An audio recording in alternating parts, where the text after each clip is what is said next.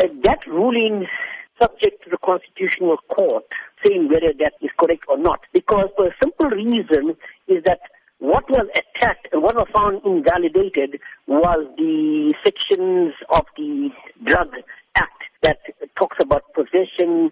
However, I do not believe that that judgment will hold water in the Constitutional Court, because you must remember that that invalidation has been suspended for 24 months, giving even enough time within which to remedy that so-called defect that Davis had found.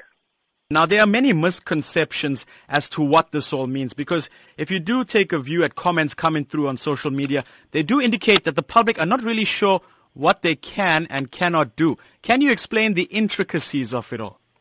I'm going to say this very clearly, and listeners take notice of this. No, you will not be able to possess Dagga or cannabis for possess it for personal use. You won't be able to grow it in your backyard or in your front yard, wherever it is, without any legal implications.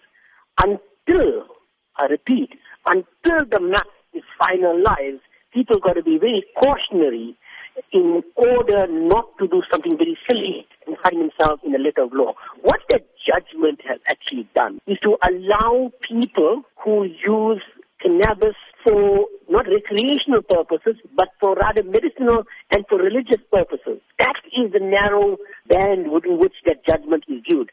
People are looking at this judgment as if it is licensed to go about and, start having a Dagga farm in your backyard.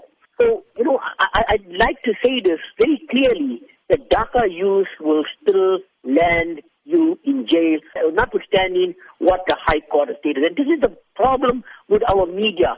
They do not know how to read judgments, and it is very clear from what I read, the 66 pages of judgment. All it said was that that particular section was invalid.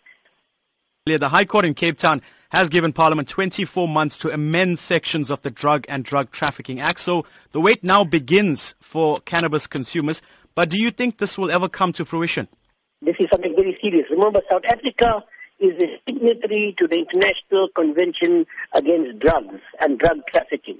This judgment, if it passes through, can lead to abuse. You can get people individually marketing Dagga for their own commercial purpose, because that is a loophole. There are a lot of loopholes in the judgment, which I would warn people against not to suddenly open up a Dagga farm in your backyard. You need a top lawyer, and I can recommend one.